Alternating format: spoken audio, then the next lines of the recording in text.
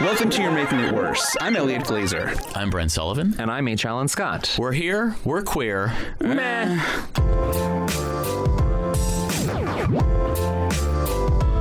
Textual healing. So, we've been talking about recently how straight people... Oh, I'm sorry. Brent's gonna... Yeah. Sorry. Oh, that's right. So, Alan, keep all of this in. So we... Oh, that's right. So we've been we've been reminding everyone to join our Patreon. There was actually a really fantastic episode recently where I recounted a terrifying story that happened to me in Syracuse, New York. So yeah, just a reminder, as always, guys, join our Patreon, patreon.com/you're making it worse. What? My tales of Ozempic today weren't interesting enough to plot. Oh, I'm sorry. That's right. Interesting, Elliot. Brent? Well, I thought the story about me maybe dying would be the most interesting, compelling. But Ozempic is very fascinating too. I could put Ozempic in my neck and die. You're good. That's true. All right, Elliot, go ahead with the show. Okay, so we talked in the past about how poppers have gone mainstream.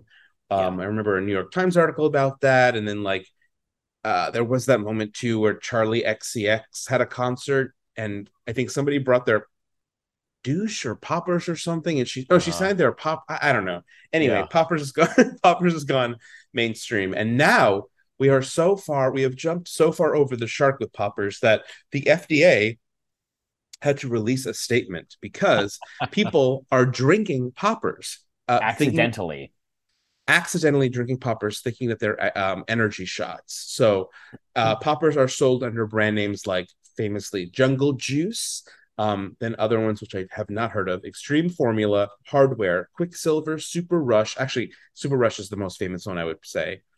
Super Rush Nail Polish Remover and Premium Iron Horse. Obviously, the poppers are a sex drug for a lot of gay guys, but they've become super mainstream, even though they are sold as nail polish removers or solvents or liquid incense or famously VHS head cleaners, which is why young Brent thought they were illegal, and then somebody explained that you could just buy them in a bodega, and you were very confused, as was I.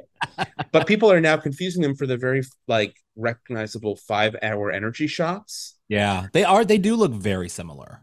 They do. They really do. And 5-hour energy is a Michigan-based company. But continue. Is it really? It is. Would you drink though? I mean, that's the thing. Where I can't understand the mistake of drinking something where the label is clearly not a 5-hour energy. Yeah. Right. And and it's not like it happened a little bit. Like the FDA literally went on Instagram and had to write, quote, "A single mistake can prove fatal. We continue to receive reports excuse me, of people dying or being severely injured after consuming poppers." That's scary. That resemble enough mistake popular energy shots. Drinking or inhaling poppers seriously jeopardizes your health. It's interesting because you would think they would catch it fast too, right? So you would think.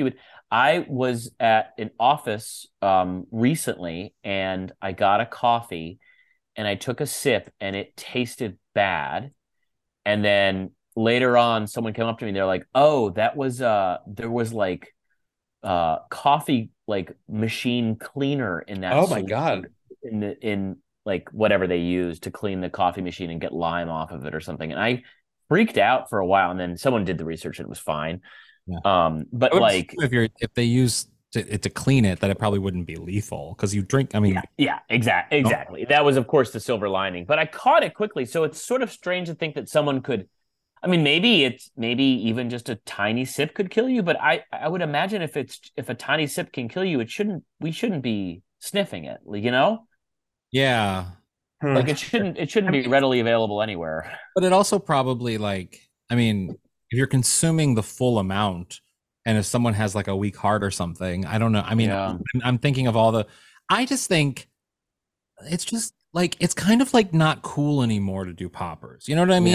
Yeah, I do know what you mean. It's become so ever present in queer life that part of me is just if you throw out a poppers joke, or if you bring out poppers at a party, or you do a poppers thing, I'm just It's the equivalent of a fart joke at this point. Yeah, I know. It's not cool. It's just not cool anymore. You know what I mean? Like, I still find it weird. Just like it reminds me of that scene in Airplane, where that guy, like that crazy guy, just keeps like doing more and more drugs, and at the end he's like sniffing glue. And like I see these videos on like OnlyFans of guys who are like sniffing their poppers and their eyes are like bloodshot and their face is red and sweating. That's on OnlyFans? I mean, every once in a while you'll see a video where someone is clearly sniffing poppers, and it's just like, to me, the biggest turnoff.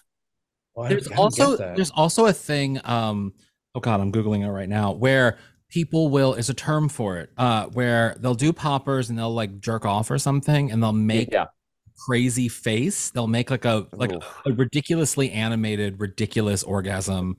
Jesus. It starts with something with a G. I forget what it's called, but it is God. It's like a, like someone will just be jerking off like normal and they'll be doing poppers, but then all of a sudden they do this like big eyes thing and like, oh my God. Like, it's just like, is it like a meme face, or do they authentically do it? I don't know. I don't think it's authentic. I actually don't think it's authentic. Oh, so it's like put on. I think it's put on, but I don't know. Maybe it is authentic, but like, they do it as sort of like, oh my God, it's so good. You can't control, you can't keep cool. You know what I mean? Oh yeah. So like straight guys in gay porn, they're always like, yeah, or whatever. Yeah, exactly. It's like that. My ass. Yeah, really, literally. I literally do an impression of like straight guys fucking in gay porn. It's just them going, fuck, because it's like, I'm so done. I'm so done with the Sean Codes. I never thought I would say this, but I'm done. I'm done with the Sean Cody's. I'm only an OnlyFans guy now. Really? Fully? 100%? Yeah, for the most part. I mean, I'll join whatever, but I don't know. I'm gonna find out what it's called, but it's like I only recognized it because a friend of mine on my drag account, my Twitter account, like that I follow, who he does like OnlyFans and stuff. He does, that's his thing. Is that like it's like crazy face while all of mainly. Do you think like, I mean, we're veering off here, but like when you say you're turned off by the straight guys doing gay porn, I've always found it such a turnoff. It's so clearly fake. So, like I mean, this is like the question of the century, basically. But like, so if they're not enjoying themselves, but they're not in it to make tons, and they're not about to make like life-changing money, and they're doing something that's so incredibly vulnerable that will follow them forever. Yeah. What possibly could be the point I of think getting about this all the time, fucked in the ass if you're not like, it's just such an invasive act. And I can't imagine why you'd be like, yeah, I'm not into this, but I'm going to fake being into it. And I'm going to maybe take Viagra or whatever to like, I would step back because it is, I would say that there is a level of privilege to say the money is not great, because for a lot of people who do that, who do porn, and that's how a lot of these studios and people who work in porn often target these certain populations who get thrown like a $5,000 for like a weekend shoot or whatever price tag, and to them that is a lot of money, and it's a amount of money. But like, and I get that it's temporary and stuff, but the money, I would say, for a certain population of people is a huge draw, and it makes them vulnerable. Okay, so wait.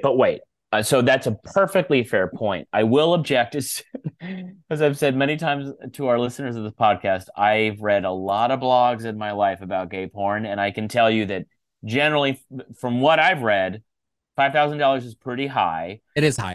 It's high. Yeah.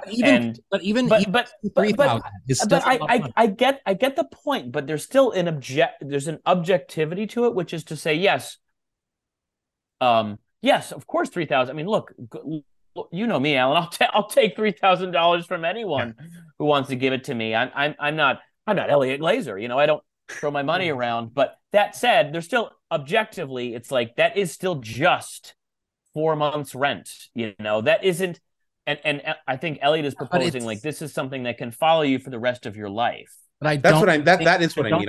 That is necessarily the concern, because they're not thinking about, and again, this goes back to a socioeconomic way in which we push people into a certain class. Oftentimes that type of person doesn't think, well, I'm not going to get out of this. I'm not going to get out of this realm of of middle class or lower class. So it's not going to matter to me. It's not going to matter for the career that I want to do or have. Whereas we're thinking of, writing books and writing on shows and things we do in our past follow us. When I run for Senate. Most people, they're not necessarily thinking that because there are ways in which they can hide it. So if they're going to get a job at, let's say, like a dentist office as like an assistant or something, the dentist office isn't going to be Googling whatever porn name they have. And sure, it might come up and it might hurt them in the long run in little moments. But for the most part, the jobs they're doing, they're not necessarily even going to be impacted by the work that they've done. Well, I guess forget then if I take the money out of it, I guess I'm just like, if they're not actually enjoying it, why put themselves through so many hoops? Why jump through so many hoops to do that instead of something else, I guess? They're going to make more money doing that than they would be if they are of the body that can aesthetically have a porn career. That male actor is going to make more money in queer porn than they ever will in straight porn, ever. That much more, I guess. That much more, and will work longer probably because of that. And right, so that for and that's why it goes back to money and socioeconomic status. For a certain class of people who are vulnerable to being persuaded in that direction, I feel like that is a very, very appealing part of it. Yeah. The irony is that it's like, the irony is that for me, I'm the moment I could tell that somebody's like straight and just faking it, I'm just like, oof, it's not literally the number of guys I've followed or read about on gay porn blogs who make gay porn to buy a motorcycle that they then crash is like, there's like hundreds. It's happened hundreds of times. I see a straight guy in gay porn and I'm like, good for you, girl. I would be on board with that if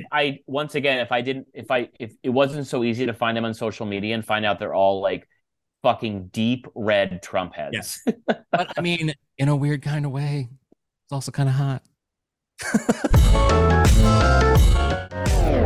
Not even joking. We are here today with writer, horror aficionado, expert person thing. I don't even know. Can that be your official title? It's going to be. Sure. Conkel. Hello and welcome. Hi. Thanks for having me. You could be an expert. You could be a horror expert, right? You would officially be that, I think. There's not many things that I could be an expert on, and that is probably one of them. How are you? We were just ribbing you on how because so often people come as guests and they don't do podcasts and stuff, so they don't have the mic and all of the things. You came prepared. You even got a pop filter. I am ready. This is the third podcast I've done today. Oh, here we go. Yeah. All right. Glad we're just another one off the notch, I guess. We're not special. Yeah, right. Why such a busy day? I'm jealous. Well, one was my own, and then the other was another horror podcast. So I'm really, I assume I don't have to talk about horror here, but I'm happy to. You're probably. But how are you doing? How are you surviving the WGA strike? Oh boy. I mean, I'm out in these streets like everybody is. Today I woke up to find that the DGA made a deal with the companies, which is not great. So I'm kind of like up and down. There are some. Explain that, because so many people don't know much about it. What does the deal mean for people listening? So the WGA is the Writers Guild of America. We're on strike with the AMPTP, which stands for Alliance of Motion Picture and Television Producers. And every 3 years, along with the DGA, which is the Directors Guild, and SAG, which is the actors, we have to renegotiate our contract with all the major studios by negotiating with this particular group of representatives from all the studios, which now includes people like Netflix, Apple, and Amazon. And this year, the writers went first because they do the negotiations all in a row with the unions. We didn't get anything that we were asking for, so we went on strike. And so we just finished week 5 of the strike. Is that right, Elliot? Yeah, it's week 4. No, you're right, week 5. But it's not just at this point. It's like it's beyond not getting what we asked for. Like what we asked for is usually, as always, like an increase in payment and price and stuff like that. But this year, it's much more existential, and it's about the threat of AI. It's about the just humanity of respecting writers and like the hours that they work and the amount of work that they do, not for free. And compensation for residuals and stuff too. Residuals and streaming, and there's so little residuals in streaming. So there's all these different pieces at play that are actually not just about the job. It's about the work of writing itself. It's about the industry itself. And it really is about but mostly about like labor versus greed, and how these executives and these studios at these studios and networks are so incredibly greedy as they've seen their profits balloon, and they've seen the writers' jobs and the money that they make lessen or be devalued, whether it's in time or money. I mean, these executives and these streaming platforms made money during. They sure did. Yeah, and they're allowed to say that they didn't, right? Because in terms of like made up Wall Street money and their valuations, those are, those go up and down and are what they are. But that's made up money. In actual literal money, they've done quite well. They've made tons. Yeah. I just heard the Warner Brothers Discovery guy got like David Zaslav. He got like $300 billion over the past like 5 years at his job because of stuff and everything. LA Times just reported that, and it's he also got a huge bonus for cutting Warner Brothers budget by like 3 million or 3 billion rather. So like he got a bonus for gutting their overhead costs. So imagine that, like he went in there and just like laid off tons and tons of people, and in exchange for that got rewarded for like gutting his own company.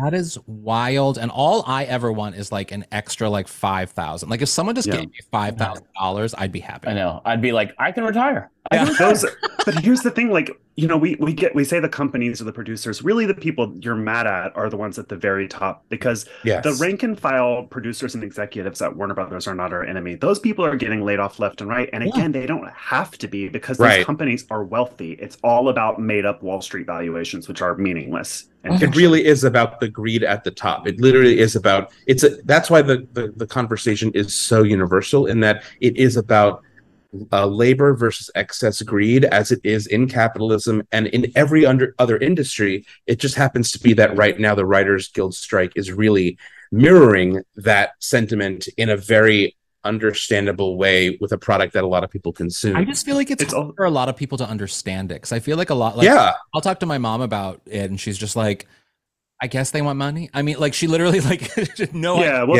people, America has a certain idea of California and Hollywood within California, and so their imagination is either like everyone is a multimillionaire Bob Evans producer or a movie star, or they think that you're a starving actor who's waiting tables, and they can't imagine the truth, which is that most people are middle class. Yeah, exactly. Yeah, it's wild. You are, I mean, you're obviously a writer and you've written on a number of shows. So outside of the picketing and everything, I mean, what are you doing? Like, how are you sort of like getting by?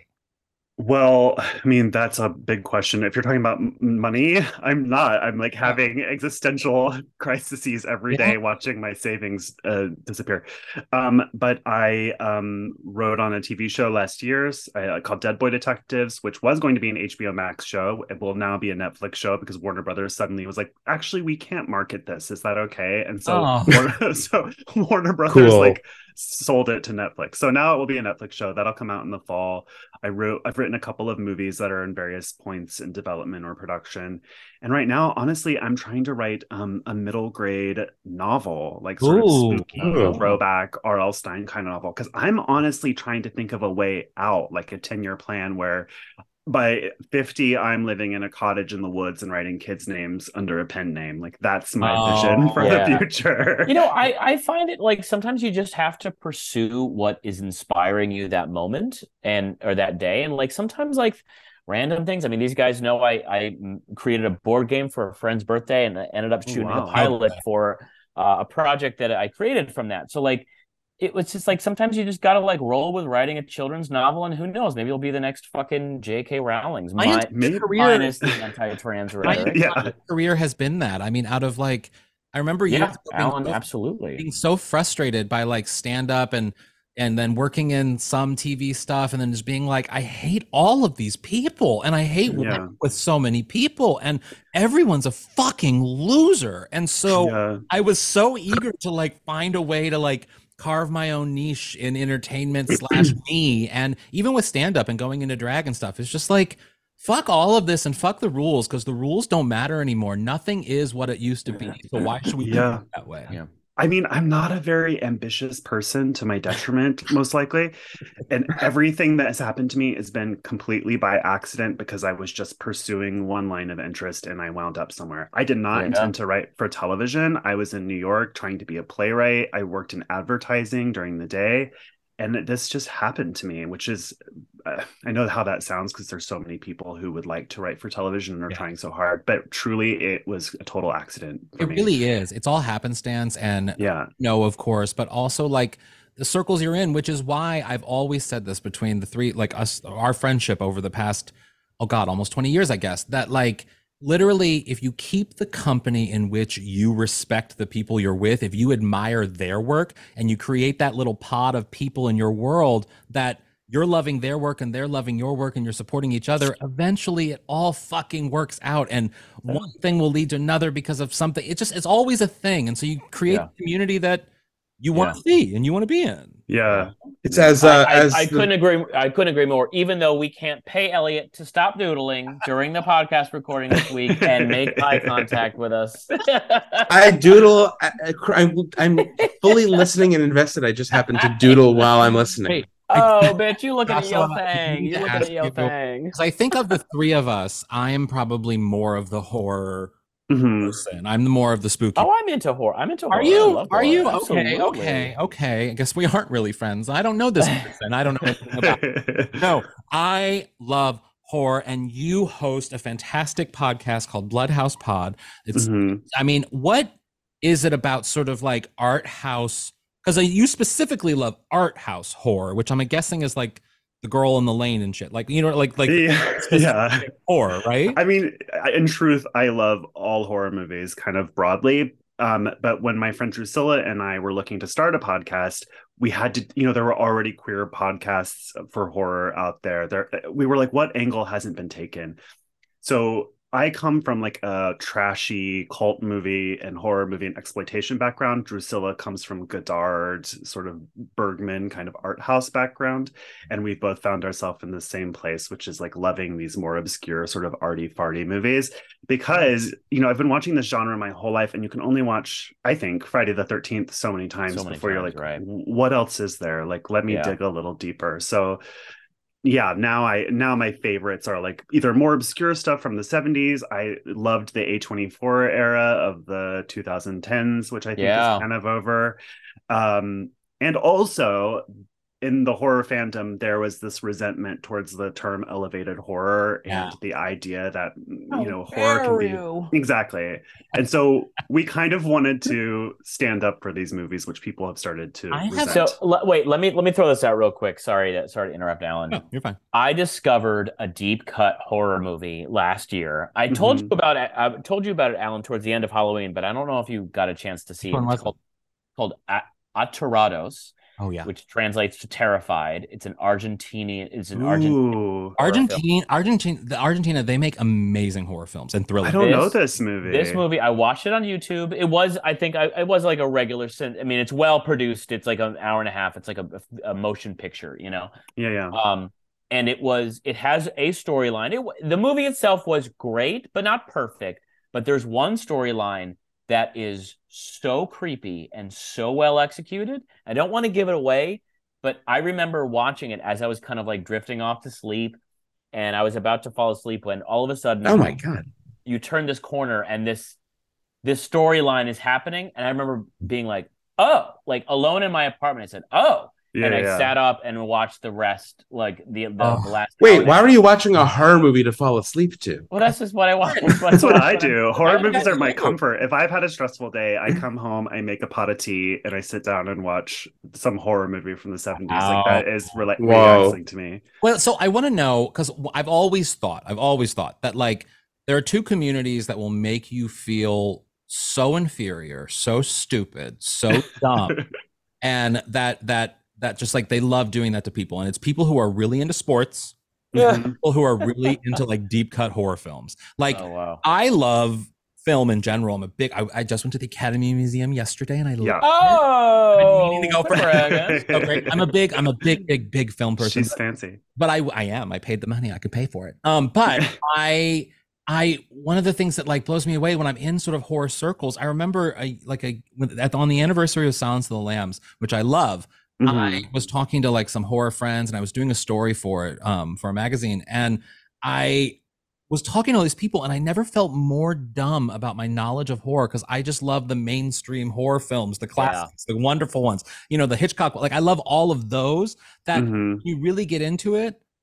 The people who like you, who love deep cut horror, like, you almost won't even see Silence of the Lambs, right? Like, I mean, No, I see is that too cheesy everything. for you? Yeah. No. I see every horror movie opening night if I can, because it's my job, frankly. But I also love it, and I don't think I'm a snob. I mean, part of fun of our podcast is that we try to be unpretentious. I think we're both funny people. You know, we're both very entrenched in this, but I don't know. It's such a maligned and misunderstood genre that I find it hard to be snobby about it. Yeah. And if I am snobby, it's a little bit as a reaction to the rest of the fandom, because there actually is like a pretty deep anti-intellectual streak within the horror world, where people will defend, you know, Ghoulies 3 with their life, and then be like, Hereditary is the most boring fucking movie I've ever seen. And it's like, shut up. Hereditary's not boring. So that's what I wanted to ask you about. So like, I'm a big Oscars person, and I love the direction the Oscars are going in terms of being more inclusive and the voting patterns, and they're getting lots of different types of movies into the mix of nominations. It isn't great yet, but it's getting there.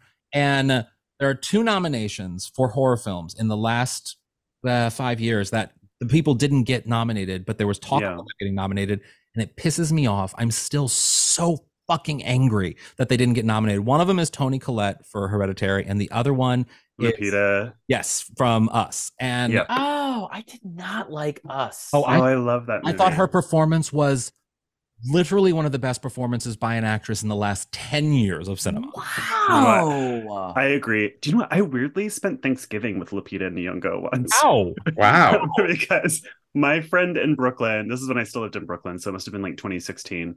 My friend went to Yale with her for drama. Who's your friend? Her name is Margot Bordelon. She's a director. I went to a friend who also went to Yale with her to Israel, but it was a guy. Oh, really? So Lupita, I guess, didn't have anywhere to spend Thanksgiving, and she's already famous. Like, she'd already done 12 Years a Slave. Yeah. So she, and not just her, but her entire family, including her super hot brother, came to this Thanksgiving where they couldn't just spend Thanksgiving with themselves? Isn't that what I guess you they do? could, but they're Africans, so like, what do they care about Thanksgiving? Maybe I don't know. Yeah, Brent.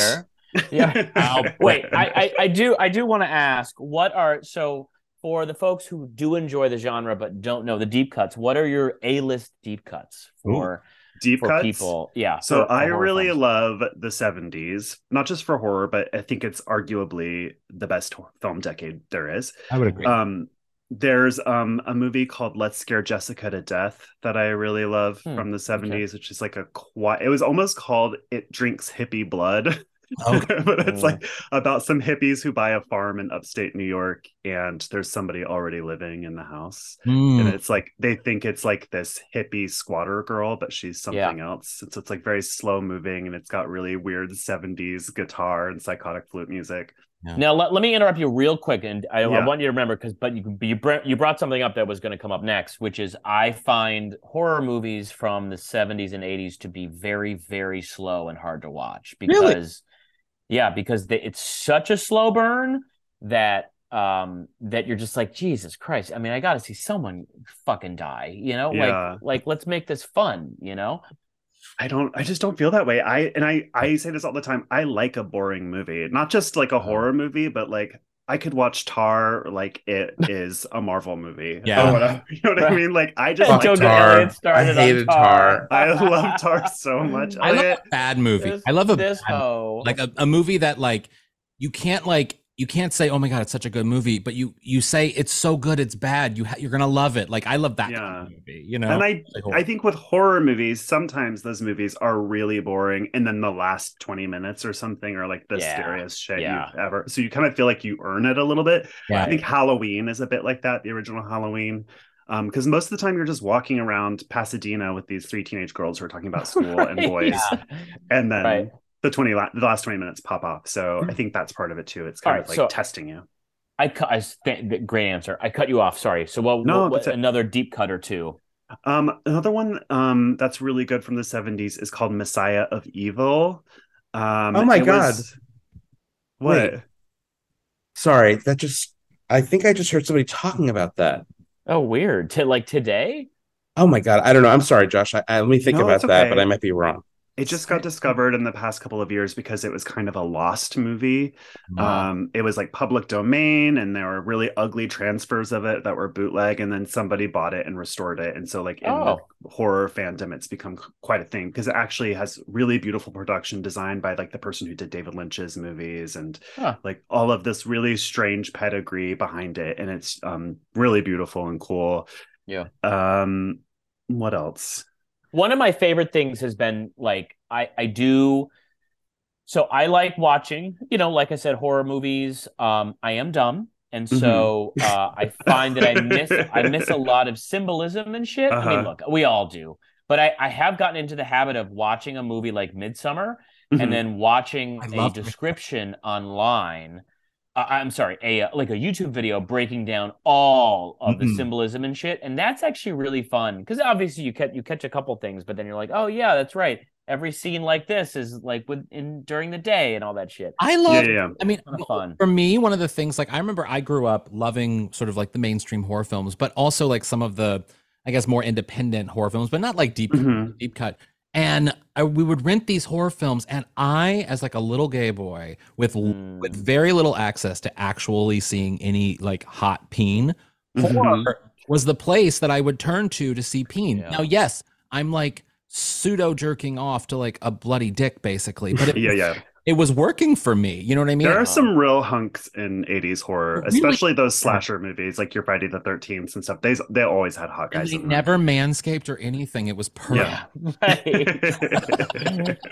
It was great. No, so but is there, okay, so what then, outside of the deep cuts, what is like a mainstream horror film that you're like, you know what, this one might be a big one, but you need to see it?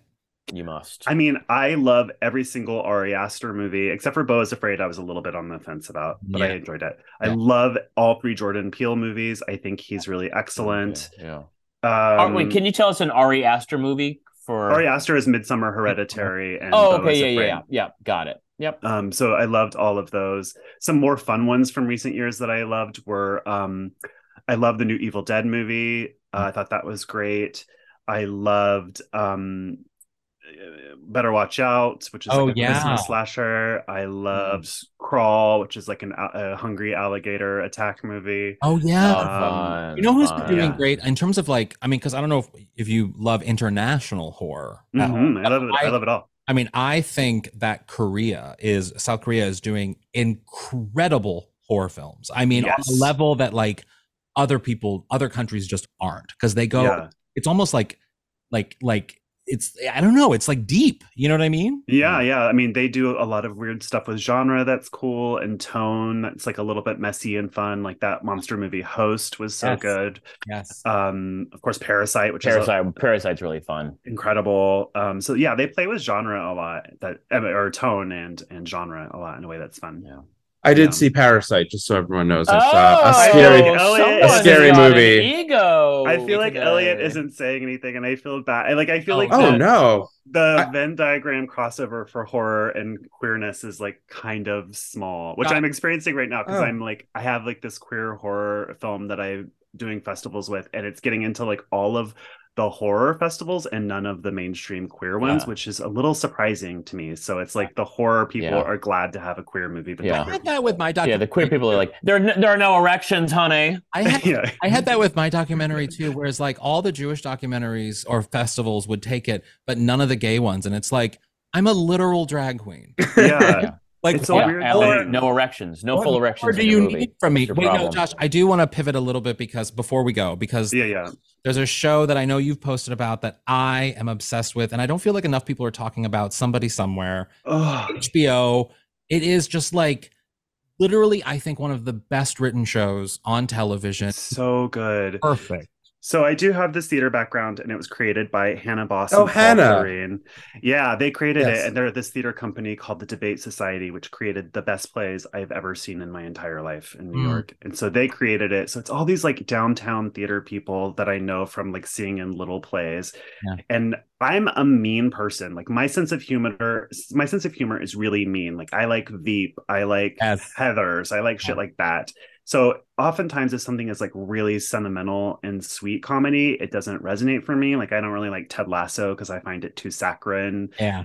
stuff like that. So I'm not the audience for Somebody Somewhere, but somehow they pull it off so well. And I think it's because it's so truthful and quiet and small, but it's a comedy. It is funny, but it just feels so true. Funny. What I love about it is it shows the banal, depressing aspects of life. And it's not like Curb Your Enthusiasm, shticky, banal, depressing aspects of life. It's literally just like, these are just real people who are experiencing real emotions that are also funny. And like, it's just, maybe that's what I'm responding to, because I do need comedy to be really angry or sad or both. And it is pretty sad. It's so good. Josh, where do people find you on the internet? Find the podcast, Bloodhouse Pod? Like, where can people find you?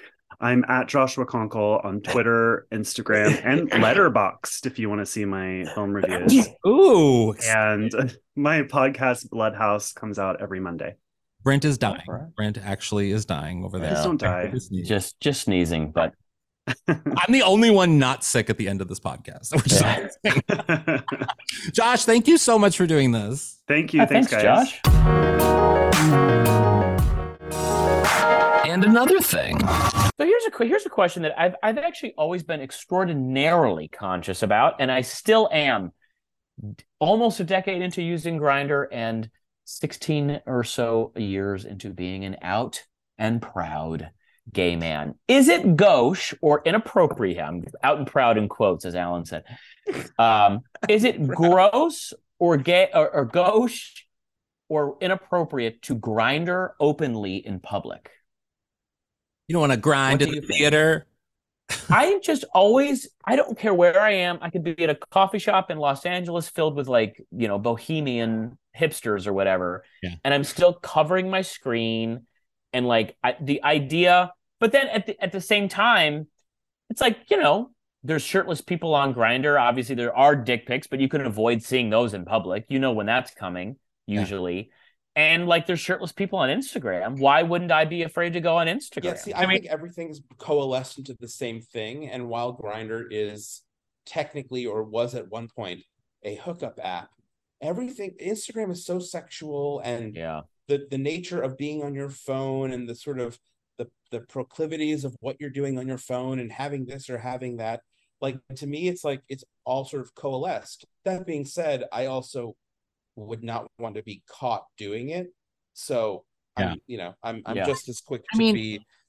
I get it. I get that it can seem embarrassing and stuff, and I've been embarrassed by opening Instagram and Twitter in public. Yeah, right. Or be safe apps. So there are moments where I'll be even this, and this is just a matter of sort of being a queer person and using my Instagram, but I'll be at fucking Disneyland opening up Instagram and it'll be someone's butt, and it's just sort of someone's pubes. It'll just be like, ooh, gotta move past that real quick. You know what I mean? But it's just a matter of the world we live in and the this is why I think the absurdity of sort of whenever they say drag queens are grooming kids and stuff, it's no, the world is grooming kids. The world everything, every internet every website, every app, every commercial, everything has something that is what because we're millennial generation and before we've become accustomed to sort of the embarrassment of the sexual part of us, you know what I mean? Because we did have to come in through a world of we had to come out at a certain age and all of these things. And for the generation under us, they don't necessarily have that. So they're not as embarrassed by on Instagram, a shirtless guy or whatever it is. So I don't think it is embarrassing to be on Grindr in public. I actually kind of I mean, when I did use Grindr, I always kind of loved the game aspect of it being like, oh, I'm in North Hollywood. Let's see what's on out here. And like, see, you used it before you could search globally. You can search now. Yeah. And I used to call them Grindr vacations. I would drive like 40 miles in one direction. Yes. And if I was like really bored and had like nothing going on that day, I'm like, all right, I'm going to take a Grindr vacation. There were times I would take a Xanax. And we lived by each other that you would have me come to your place or you'd come to my place. And because I was your like Grindr sponsor, I had to unlock your phone to download Grindr so that then you could drive out to UCLA just to get on fucking Grindr. Yeah, you were always very kind. I also am always a little embarrassed. This happens to me now a lot more than it used to. I will close my computer and I use like all 3 browsers for all these like different things and reasons, and I have certain passwords on some browsers. Oh my God. And so I'll open it at a coffee shop and it'll be like all this like Reddit porn and Twitter dicks and like all that shit, and it's so embarrassing. Oh my God. Yeah, there are times. I remember at work too. Yeah. How you have to kind of like cover your screen. I had that at work when I used to work in an office years ago. This was like 2012 when that was the last time I worked in an office. And it's still, even then, social media had those moments where like you had to be aware of your phone. But it's sort of like a reality that like I think only impacts our generation. I don't think my parents are ever embarrassed to open their phone, and I don't think kids younger than me are embarrassed to open their phone. It literally is a unique experience for a millennial generation, I think. Yeah, it does feel like that. There's a taboo to just using the apps, or there used to be, but I don't know. I think everything is so hypersexualized now that one is no different than the other. Yeah. It is kind of uncomfortable, I will admit, sometimes where like it's even now, and it has, I mean, you guys know me, I'm very open about everything, but like there are times where I'm just sort of like, does it really need to be sexual? Like, do we need to always go to the sex? Does everything have to be sexual? No, the answer is no. No, it doesn't need to be that. Well, why don't you blame your employer, Instagram, for that, Alan? Your employer.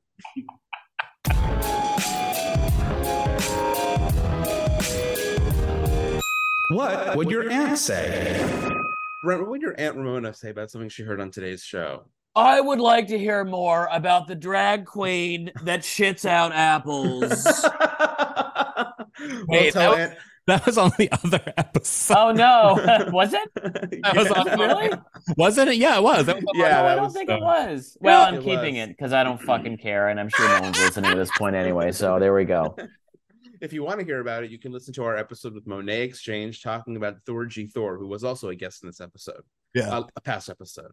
Yeah. My Aunt Joanne would say, "Are poppers kosher?" And I would say, "I don't know." How about Aunt Anne? My Aunt Anne would say, you guys were talking about Grindr, and I just kept wondering why you would carry around a pepper grinder. I didn't understand. So almost 250 episodes in, and you still think Grindr's a pepper grinder. Love it. Love Aunt Anne as a friend. Only as a friend. Well, guys, Elliot has to continue doodling, so we're gonna sign off. Thank you so much for listening. My name is Brent Sullivan, and I am the president of this podcast. Good night and good luck.